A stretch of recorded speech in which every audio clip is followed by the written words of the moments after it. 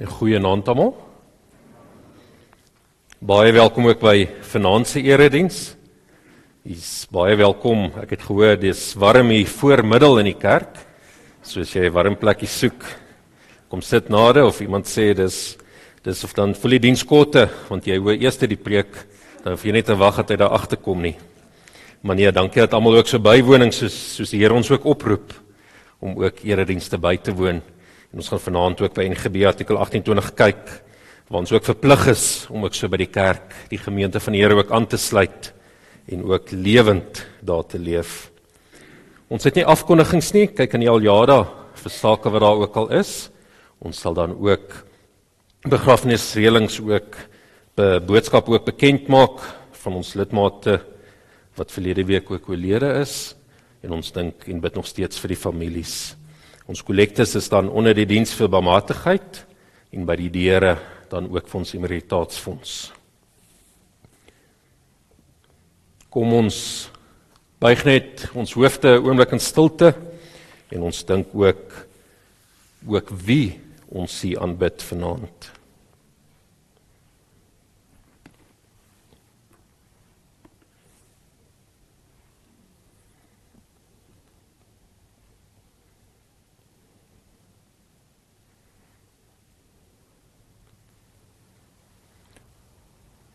Ons kyk op na die berge.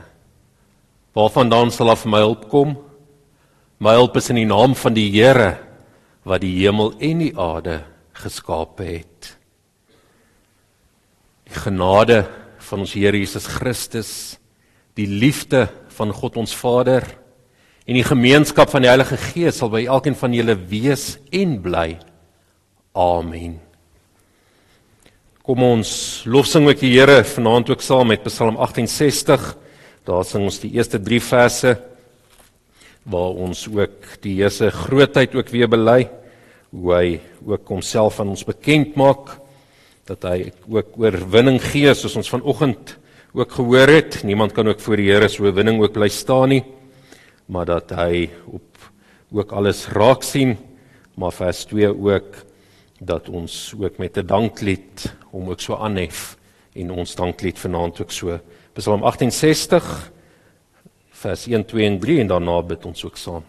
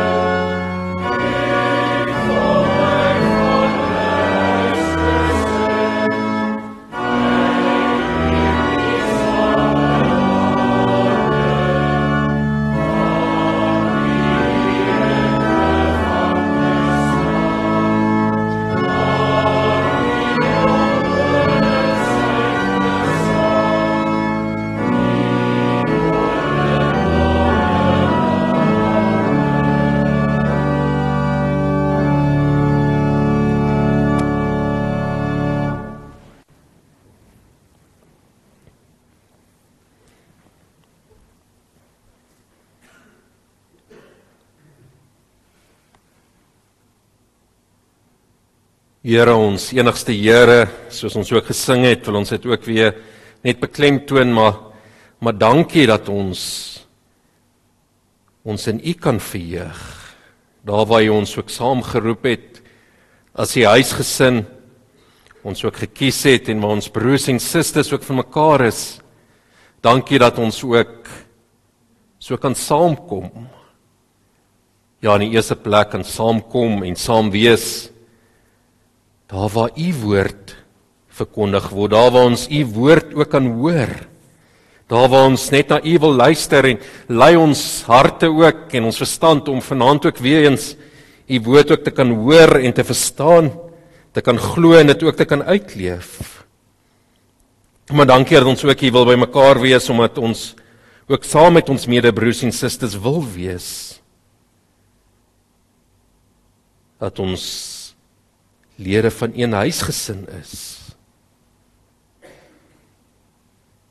En dankie dat ons ook ons eenheid ook so kon gewys het, waar ons ook hartlik ook kan saam sing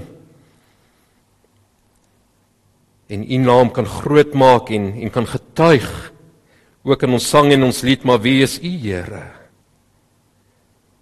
Maar mag ons ook eenheid beleef, ook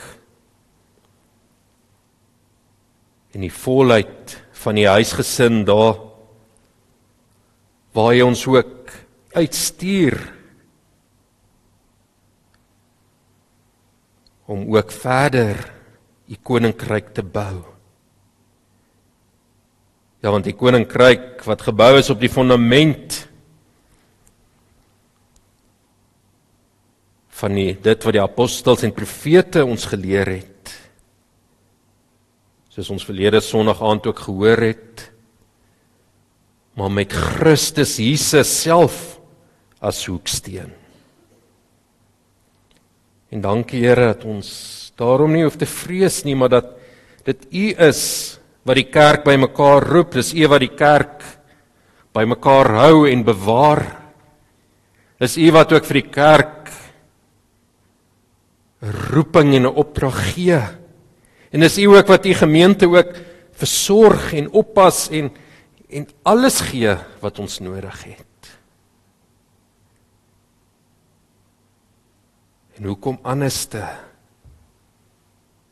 sal ons dan nie na U stem wil luister nie? Dan wil ons ook in vreugde ook saam opgebou word, om net U naam te verheerlik.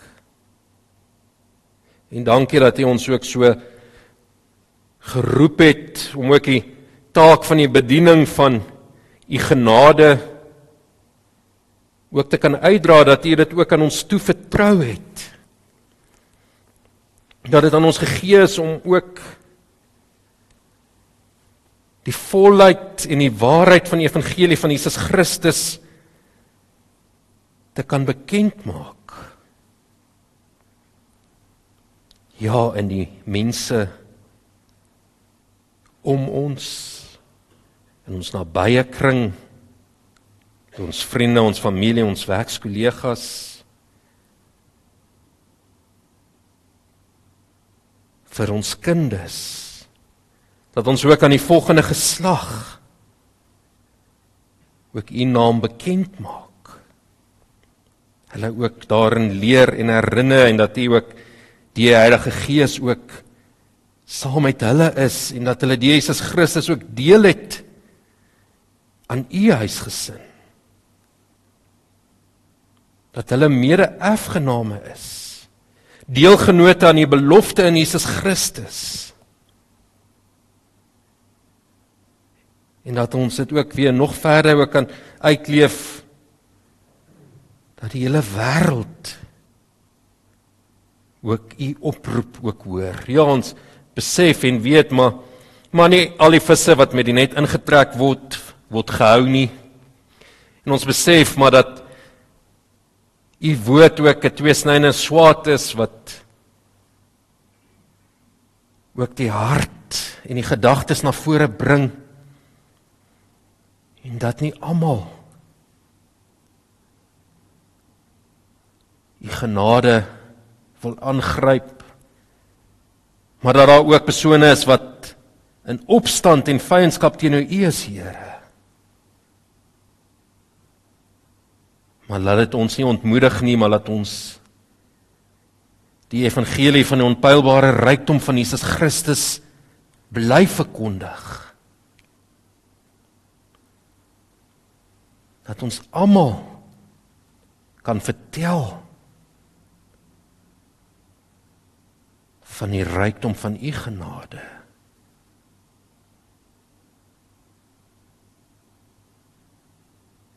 En dat U die kerk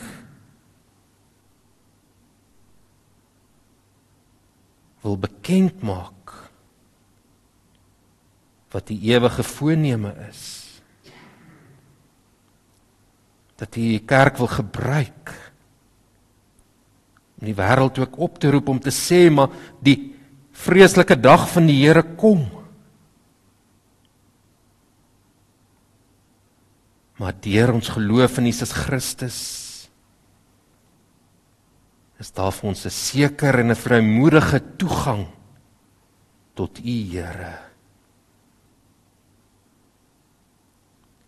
Ons bid al hierdie tot die eer en die verheerliking van U naam. Amen.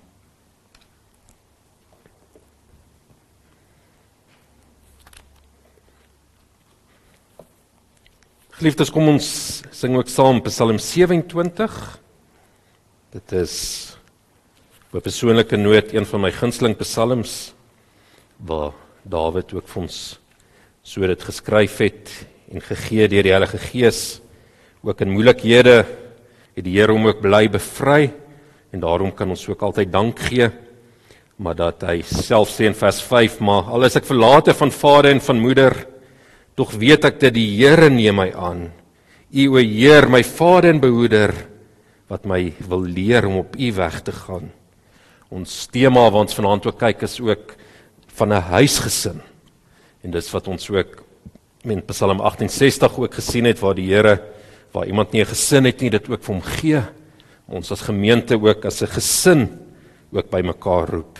En kom ons sing ook daarvan in Psalm 27.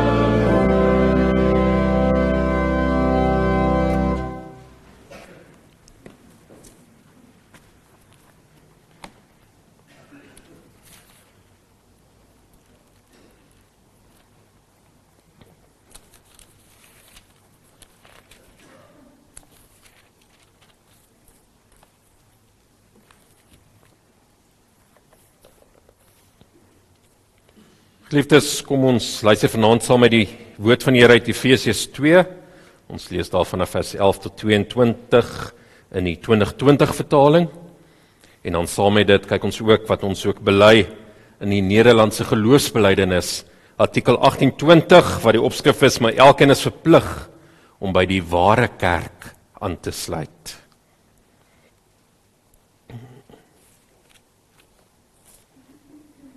Ek lees eers vir ons uit Efesiërs 2 vanaf vers 11. Eenheid in Christus. Daarom, onthou dat julle destyds volgens julle sondige aard heidene was. Julle wat onbesnede is genoem deur diegene wat besnede is genoem word, al is dit bloot liggaamlik deur hande verrig.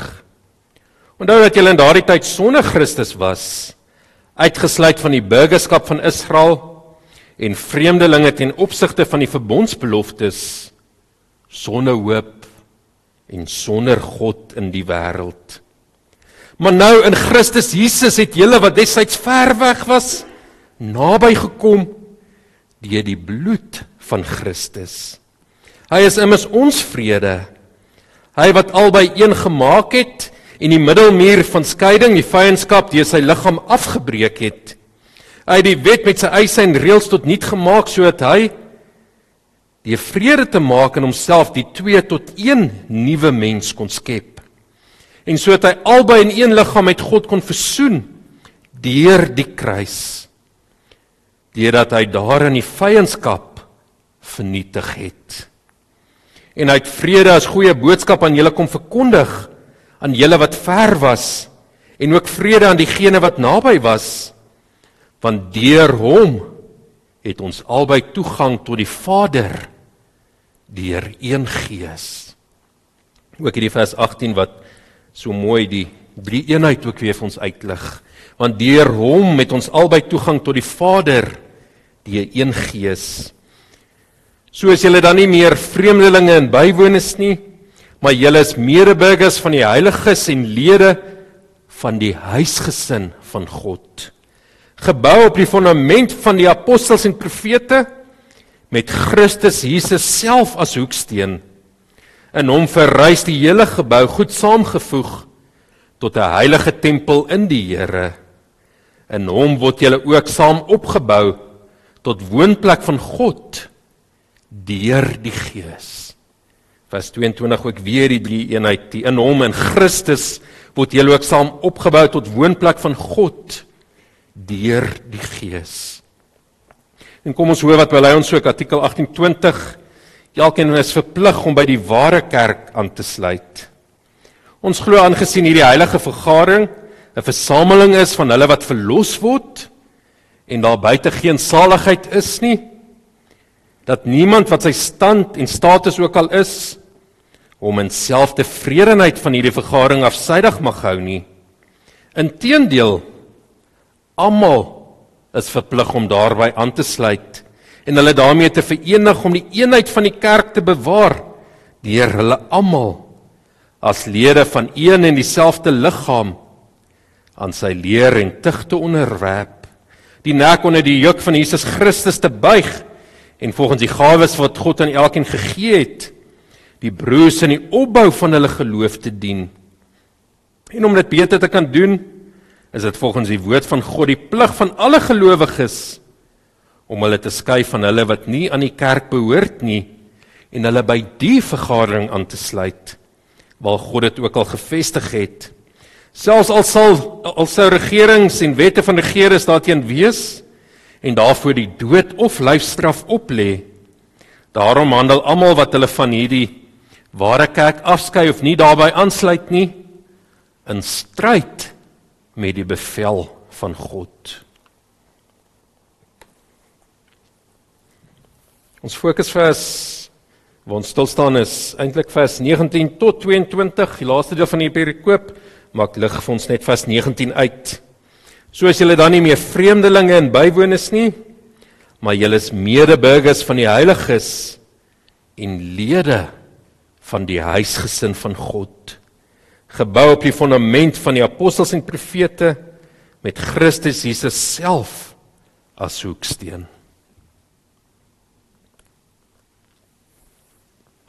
Ons tema vir vanaand is dan ook hierdie retoriese vraag, maar afsydig teenoor die kerk?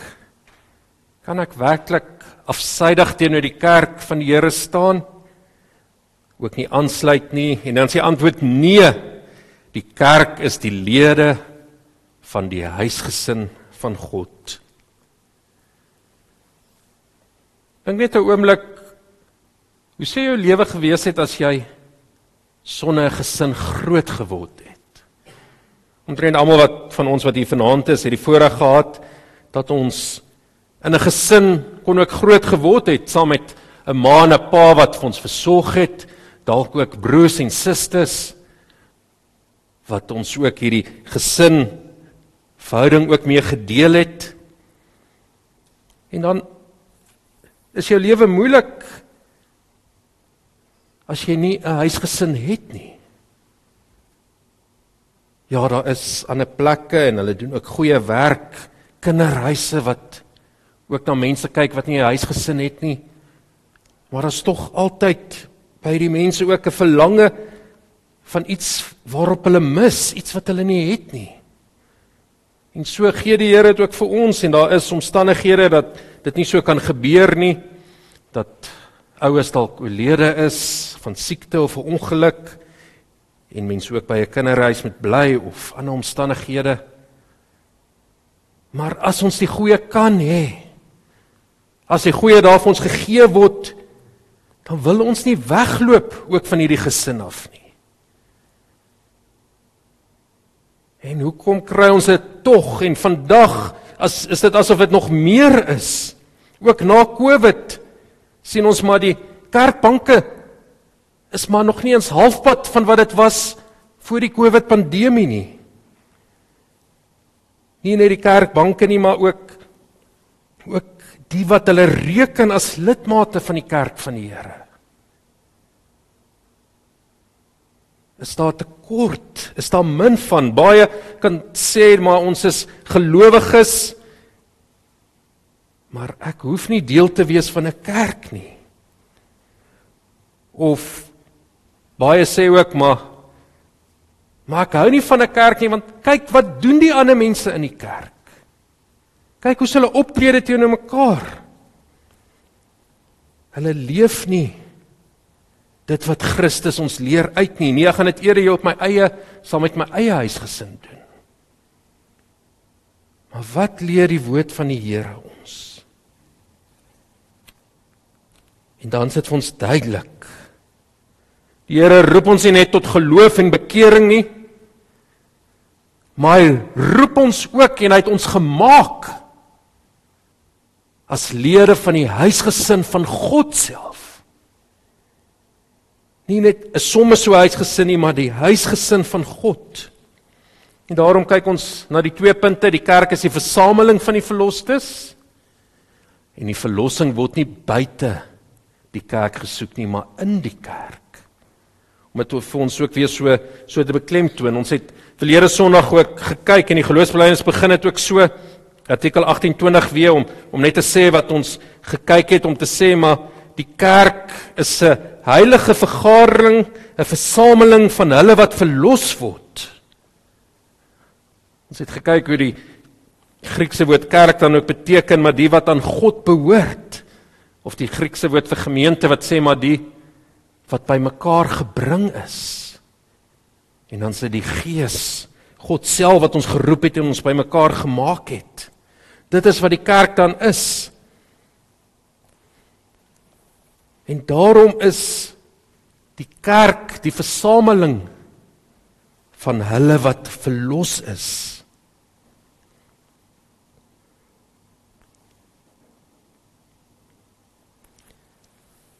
En wanneer ons dit ook bely, wanneer ons dit weer ook erken, dan erken ons maar die kerk behoort nie aan die predikant of aan die ouderlinge of aan 'n sekere familie in die gemeente nie.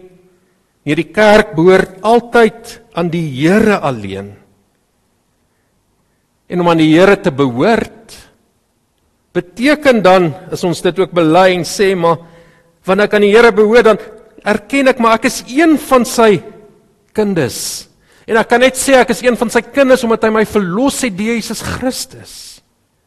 Romeine 8 sê dit baie mooi ook vir ons, dat ons gemaak is om die broers en susters van Jesus Christus te wees. Efesiërs 2, ons teksvers lig so mooi uit, die verduideliking wat daarby gekom het, onthou, maar voorheen was julle sondige heidene. Daar was skeiding gewees, julle was weg, julle was ver. Maar nou het Christus gekom, en hy het hierdie skeidingsmuur afgebreek. Hy het die vyandskap wat daar was, het hy tot niet gemaak. Vyandskap, ja, tussen Jode en nie Jode nie, maar ook vyandskap wat daar was tussen ongelowiges, wat met hulle sonde vyandskap teenoor die Here gestel het. En dan het Christus gekom en het hy ons met God kom versoen deur die kruis. Daarom is die vyandskap vernietig. Daar is vir ons geen ander verlossing as deur die kruis, deur Jesus Christus nie. Maar dan maak dit van ons wat vreemdelinge was, of die Jode wat hy na getuig as bywoners, hulle was naby, maar nog nie gedeel het, as die burgers van die land nie, maar ondergeskiktes was. Maar julle is nou medeburgers van die heiliges en lede van die huisgesin van God. Ander gedeeltes, Hebreërs 4, lig dit ook mooi vir ons uit, en baie ander plekke noem ons as die erfgename van God. En wie kan erf? As ons kyk ook destyds in die Grieks-Romeinse wêreld, dan die wat geërf het, was die kinders. En dan was daar spesiale gevalle wat jy 'n slaaf kon gevat het, maar dan moes jy hom voor die owerheid gaan registreer het, as jou erfgenaam, en dit het dan geïmpliseer dat hy gereken word as jou kind. En dan het hy saam met jou kinders geërf, of in die geval waar jy nie kinders gehad het nie, dan was hierdie slaaf gereken as jou kind, en is in hierdie verhouding wat die Here ons ook geroep het. En wanneer ons van die kerk van die Here praat, dan dink ons daaraan dat ons 'n versameling is, 'n vergaring bymekaar gemaak is deur God self, en dat ons aan hom behoort, en ons is nou verlostes, ons is nou lede van die huisgesin van God. En hoe gaan dit in 'n huisgesin? Ons weet as gevolg van ons sonde, en ons sondige natuur, en ons selfsugtige begeertes, is daar met tye spanning in 'n huisgesin? Is daar stryery? Is daar optrede wat ons mekaar seemaak? En so is dit ongelukkig ook in die kerk van die Here, soos ons dit op die aarde beleef.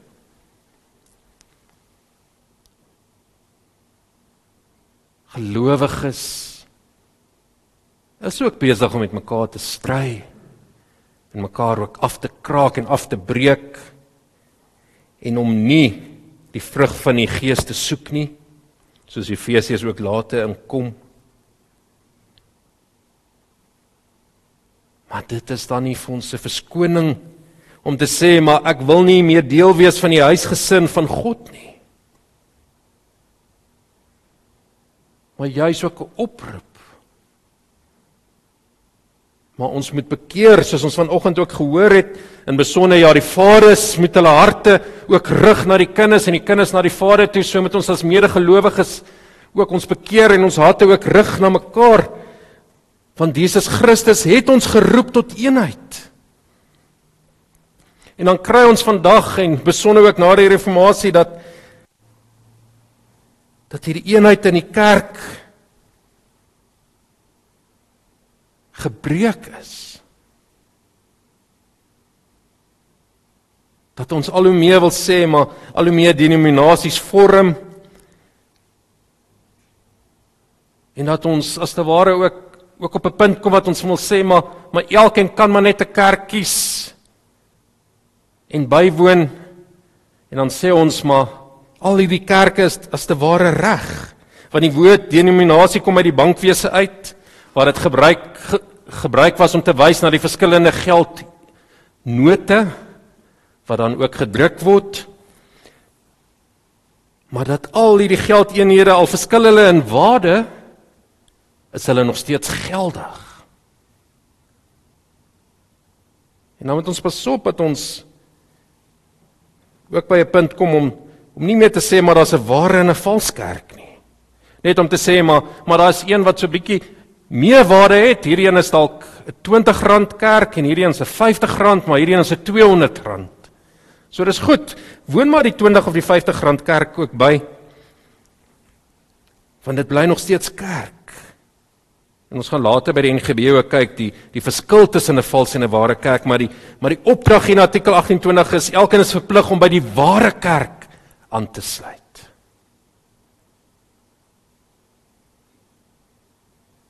En daarom sê die oproep ek vir ons om nie net 'n halwe kerk te wees nie, of net die minste kerk te wees nie, maar waarlik om die ware kerk, soos ons verlede Sondag ook gehoor het, om die ware getuienis van die evangelie gebou op die leer van die apostels en die profete, op die fundament van Jesus Christus, dat dit is wat ons uitstraal en wie ons ook moet wees, ook hier by Gemeente Kerk Rietvallei.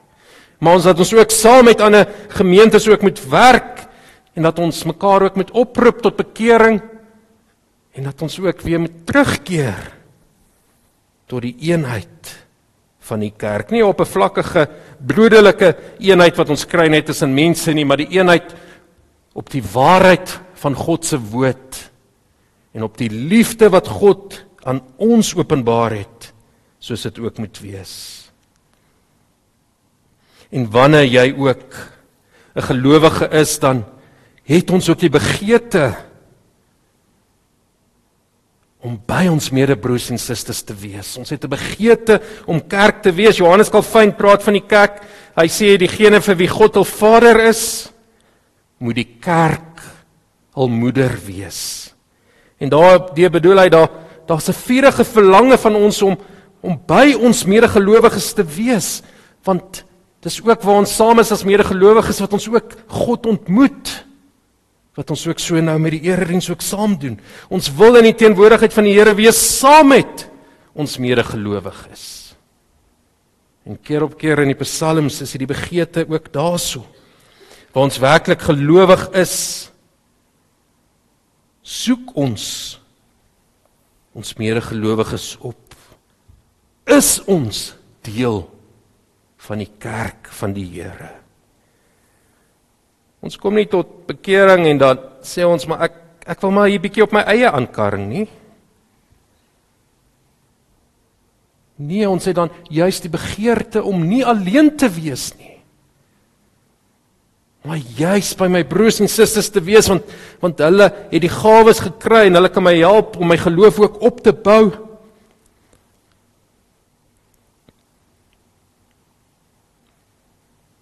En ek weet, dis hoe die Here ook werk. Soos ons teks dan ook verder sê, maar is 'n huisgesin gebou op die fundament van die apostels en profete met Christus Jesus self as hoeksteen. In hom verrys die hele gebou, goed saamgevoeg tot 'n heilige tempel in die Here. In hom word julle ook saam opgebou tot 'n woonplek van God deur die Gees. Nooit ooit in die enkelvoud nie. En dis hoe die Here dit ook bepaal het. En daarom is die opdrag van die verkondiging van die verlossingsboodskap toevertrou aan die kerk. En daar waar die apostels uitgegaan het, daar is die kerk gevorm. En daarom stuur Christus ons dan ook uit, en ons as gemeente, ons het die opdrag gekry, Romeine 10 vers 17. Die geloof kom dus deur die prediking wat 'n mens hoor, en die prediking wat ons hoor is die verkondiging van Christus. En ja, daar's mense met die besondere gawes om dit ook so te kan doen, om die stem van die goeie Here ook te bring in die wêreld daar buite. Maar daarom is hierdie persone nie alleen op hulle eie nie, maar hulle vorm saam die eenheid van die kerk, die huisgesin van God. Want so lig artikel 28 het vir ons baie mooi ook uit. 'n lang sin, maar ons daarin ook weer op te roep. Ek vat hom hier in die helfte. Almal is verplig om daarbey aan te sluit en hulle daarmee te verenig om die eenheid van die kerk te bewaar. En hoe doen ons dit? Deur hulle almal as lede van een en dieselfde liggaam aan sy leer en tug te onderwerp, die nek onder die juk van Jesus Christus te buig en volgens die gawes wat God aan elkeen gegee het, die broers in die opbou van hulle geloof te dien. En om dit beter te kan doen, is dit volgens die woord van God die plig van alle gelowiges om hulle ook dan af te skei van die wat nie by die kerk behoort nie.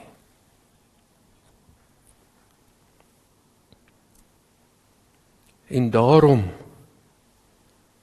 as ons die verlossing soek, dan gaan soek ons dit nie buite die kerk nie, maar in die kerk. En wat word hierdie bedoel? Maar buite die kerk is daar nie vir ons verlossing nie. En dit klink dalk baie sterk wat hier gestel word, waar die Nederlandse geloofsbelijdenis so begin. Ons glo, aangesien hierdie heilige vergadering 'n versameling is van hulle wat verlos word, en daar buite geen saligheid is nie. Dat maak nie saak wat jou stand is nie, jy het geen verskoning nie, jy voeg jou tot die kerk van die Here. Is dit die kerk wat vir ons redding gee? En dit is so dat daar kerkgroepe is, en die Rooms-Katolieke kerk ook met die reformatie ook half daarop geroem het, maar sê daar is net verlossing as jy lid is van die Rooms-Katolieke kerk. Maar ons redding, ons saligheid lê nie in die kerk self nie. Nee, ons weet en bely dit is net in Jesus Christus. En so is dit dat daar persone kan wees wat in bepaalde omstandighede is, dat daar nie 'n ander gelowiges naby hulle is nie, waar hulle saam kan voeg, en dat hulle nog steeds glo, en dat hulle nogtans gered word, alhoewel hulle nie lid is van 'n bepaalde kerk of denominasie nie. Maar dan het ons ook verlede keer ook bely, maar hulle is ook deel van die een kerk. Die kerk wat vir ons sigbaar ook gaan wees met die wederkoms van Jesus Christus, waar al die gelowiges as een kerk ook voor die Here bymekaar gebring word. Maar dit lig vir ons baie mooi ook uit, dat ons het nie die verskoning om te sê, maar ek is gelowig, maar ek is nie deel van die huisgesin van God nie. Van dis wat jy dan ook sê, as jy sê dat jy nie deel van die kerk is nie. Want die Here het ook so openbaar en gegee, maar daar waar jy ook glo, daar moet gelowiges ook saamkom. En die Heilige Gees werk dit ook in ons harte. En hier in die een verklaring is daar so 'n mooi beeld wat ook van sê, maar indien ek 'n fiets wil koop, waar gaan ek kyk om 'n fiets te koop? Ons almal sê, maar ons weet van 'n fietswinkel of 'n groot kettingwinkel waar daar fietsse te koop is. En daarom maak dit ook sin dat jy soontoe sal gaan om 'n fiets te koop. Maar ek kan nie sê ek gaan na 'n bakkery toe gaan om 'n fiets te wil koop nie. Ek kan soek soos ek wil. Al die bakkerye in ons omgewing het nie fietsse te koop nie. En daarom het God behaag om die kerk te gebruik om in eerste plek die verlossingsboodskap aan die wêreld te bring, maar dit ook gee dat waar ons deur die Heilige Gees tot geloof gekom het, word ons ook saamgevoeg tot die kerk van die Here en daarom moet ons ook aansluit en ons gawes uitleef by die ware kerk. Want dan wys ons, maar ons is deel van die huisgesin van God. En ons verstaan wat die verlossing in Jesus Christus vir ons ook beteken. Want om afsydig van die kerk te wees, is in stryd met wat God beveel. Dis in stryd met die woord van God. Ek kan my nie onttrek van die kerk van die Here nie.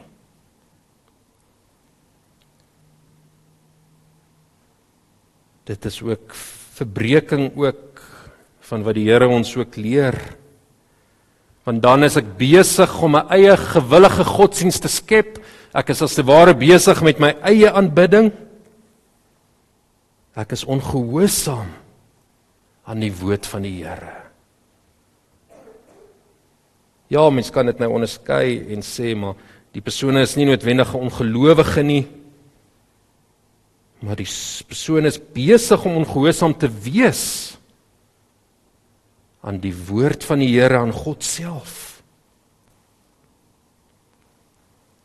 En dit kom nie van die Heilige Gees af nie. Want die Heilige Gees roep ons juis om deel te wees van die kerk, sodat ons geloof ook daar gevoed word en gegroei kan word, en sodat ons aktief ons gawes ook kan aanwend.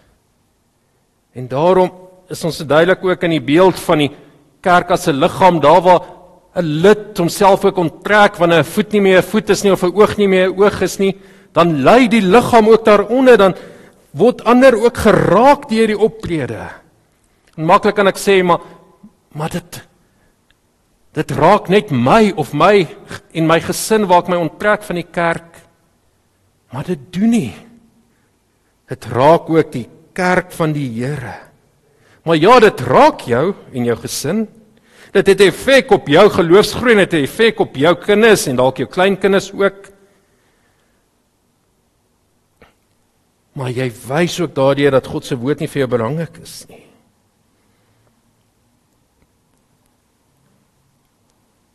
Maar kom ons wees wie aktief deel van die kerk van die Here.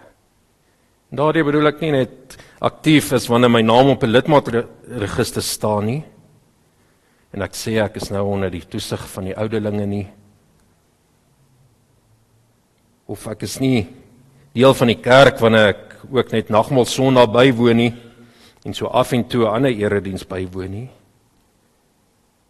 Nee, as ons dan ook kyk wat dit is om waarlik 'n verloste te wees, dan is dit belangrik om Sondag na Sondag na die godsontmoeting uit te sien. Belangrik om my broers en susters in die geloof ook op te soek en te wil weet, maar waar kan ek my gawes ook gebruik om ook hulle te help, om hulle dalk te onderrig of te vertroos of te versterk of aan te moedig, sodat hulle ook kan groei, ook in hulle geloof. Want elke lidmaat het die ander lidmate nodig. Hierdie broer of suster in die gemeente wat jy nie van hou nie, wat jy dalk openlik probeer vermy. As die huisgesin van God het ons mekaar nodig. En is dit belangrik dat ons ook moet bekeer en die eenheid moet soek van God se huisgesin. Want dit het nie vir ons 'n sin of 'n doel daarin om te sê, maar ek is deel van die kerk, maar ek kom sit hier met 'n lang gesig en daar's nie vir my vreugde om Sondag na Sondag ook saam met die medegelowiges te wees nie. Dan is daar ook nog iets fout in ons hart. Want om as 'n lewende lidmaat deel te wees van die kerk, van die Here, van die huisgesin van God,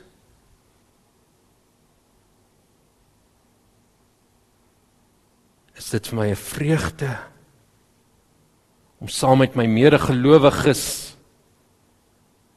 die Here te ontmoet, hom te kom aanbid, maar myself as 'n lewende dankoffer in diens van die liggaam van Christus, sodoende in Christus self te stel. Want Christus se wederkoms is op pad, en die genadetyd is besig om uit te hardloop. Daarom moenie ook langer wag om hierdie verhoudinge ook weer te herstel nie. Kom ons versoen ons weer met mekaar. En kom ons wil weer betrokke wees in die kerk waar die Here sy verlossingsboodskap aan toevertrou het, betrokke wees in die kerk van die Here waar ook sy verlossing in hom alleen verkondig word. Laat ons weer onthou, maar dis die Here wat sy kerk versamel. Ja, deur sy woord en gees. En dat ons slegs die Jesus Christus as lidmate van die huisgesin van God gereken kan word. En daarom moet ons gehoorsaam wees aan die woord van God.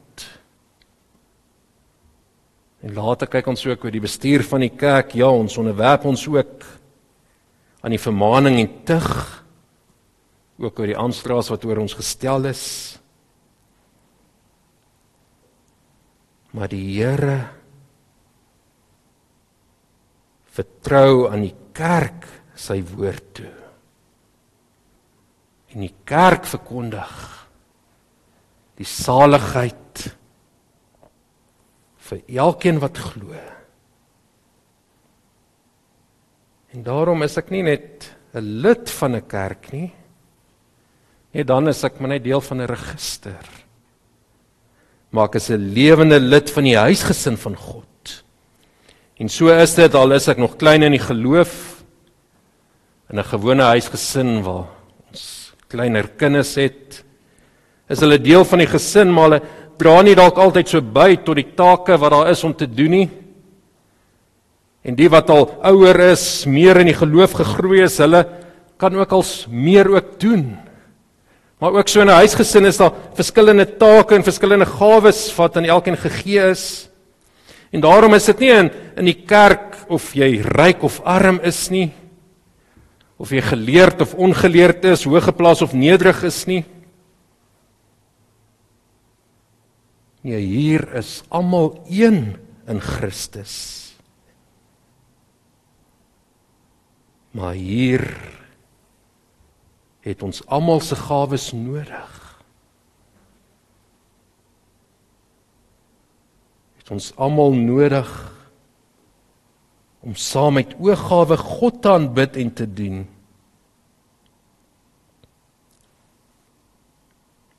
En laastens gaan ons nie die verlossing buite die kerk soek nie.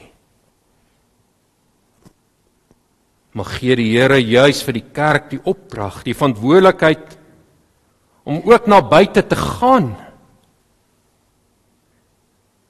En die verloreres te gaan soek en hulle ook weer terug te bring. Waar iemand tot geloof kom, hulle te laat inskakel in die huisgesin van God. Hulle ook nie daar los daar buite. Die net hulle 'n blik te gee wat dit is om deel te wees van die huisgesin van God nie. Maar hulle ook waarlik te laat inskakel by die huisgesin van God. Kom ons leef dan as geformeerde kerk Rietvallei, ook as die huisgesin van God.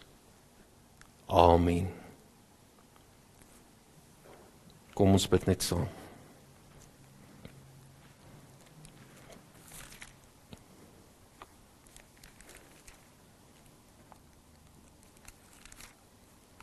Ons groote God en hemelse Vader, ons dank U dat U ons die Gees ook gelei het om ook daar waar ons u woord gehoor het,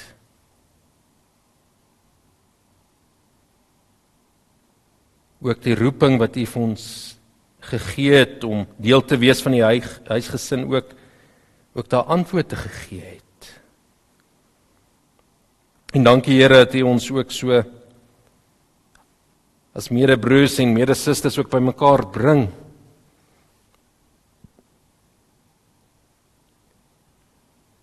Sodat ons ook as u kerk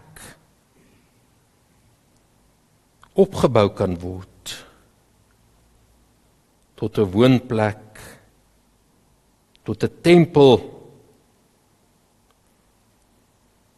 waar ander ook kan sien maar dat u ook in ons woon. En dankie dat u dit ook so doen deur die Heilige Gees en dat ons nie anders te kan is om te bou op die hoeksteen van Jesus Christus nie. En ons bid ook Here, maar skenk ons ook die insig en die wysheid om ook te kan sien waar ons ook as huisgesin ook nog moet groei, waar ons ook ons mekaar moet versoen en moet bekeer, nie net tot ons eie voordeel nie tot 'n gemeente waar ons nie met mekaar vassit nie, of waar daar groot eenheid is nie, ja, dit ook Here, maar sodat ons u ook nog meer en meer kan loof, dat ons meer nog die volwasse beeld van Jesus Christus ook kan uitstraal vir die wêreld. En dankie Here dat u ook vir ons gawes gee, en dat u ook persone ook by ons voeg met besonderse gawes, en daarom vra ons ook, maar gee ons ook die onderskeidingsvermoë en die liefde en die wysheid en die genade, sodat ons ook getrou ook in u diens kan volhard. Ja, dat ons nie die moeite, verdriet of vervolging sal verslap nie. Ook nie die sondige begeertes of optrede van ander of van onsself nie. Maar mag u, Here, ons as gemeente ook seën. Mag u ook aanhou om ons te gebruik uit die uitbou van u koninkryk. Want so wil ons u heilige naam eer. So wil ons ook die ryk van die Seun Jesus Christus bly verkondig, totdat hy ook weer kom. Totdat ons ook as die een kerk, as die een gemeente voor u verskyn. Maar Here, dankie dat u ons ook aansien deur u liefde, en dat u ons nie verstoot en laat vereensaam nie, maar dat ons juis deur die kragtige werking van die Heilige Gees u nabyheid en u barmhartigheid beleef. Ons bid dit alles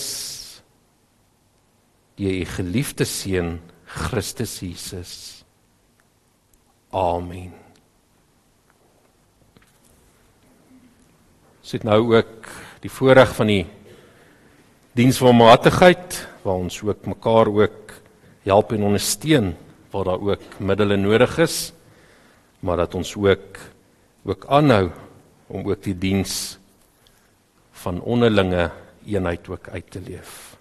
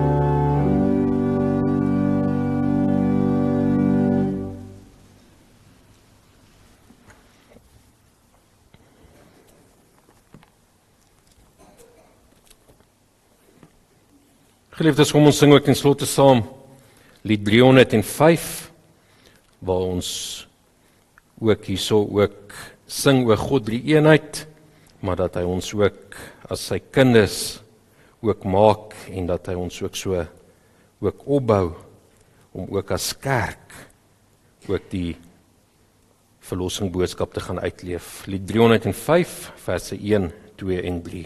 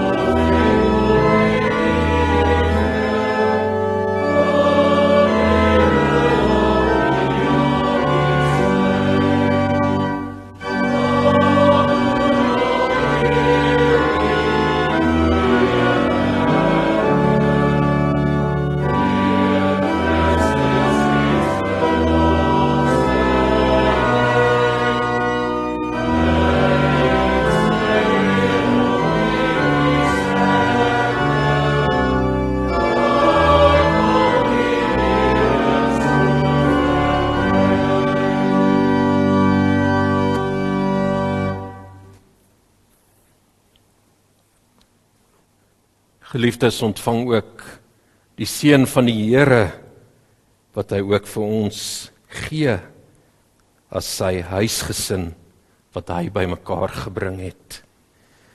Die genade van die Here Jesus Christus, die liefde van God die Vader en die gemeenskap van die Heilige Gees sal by elkeen van julle bly en wees. Amen.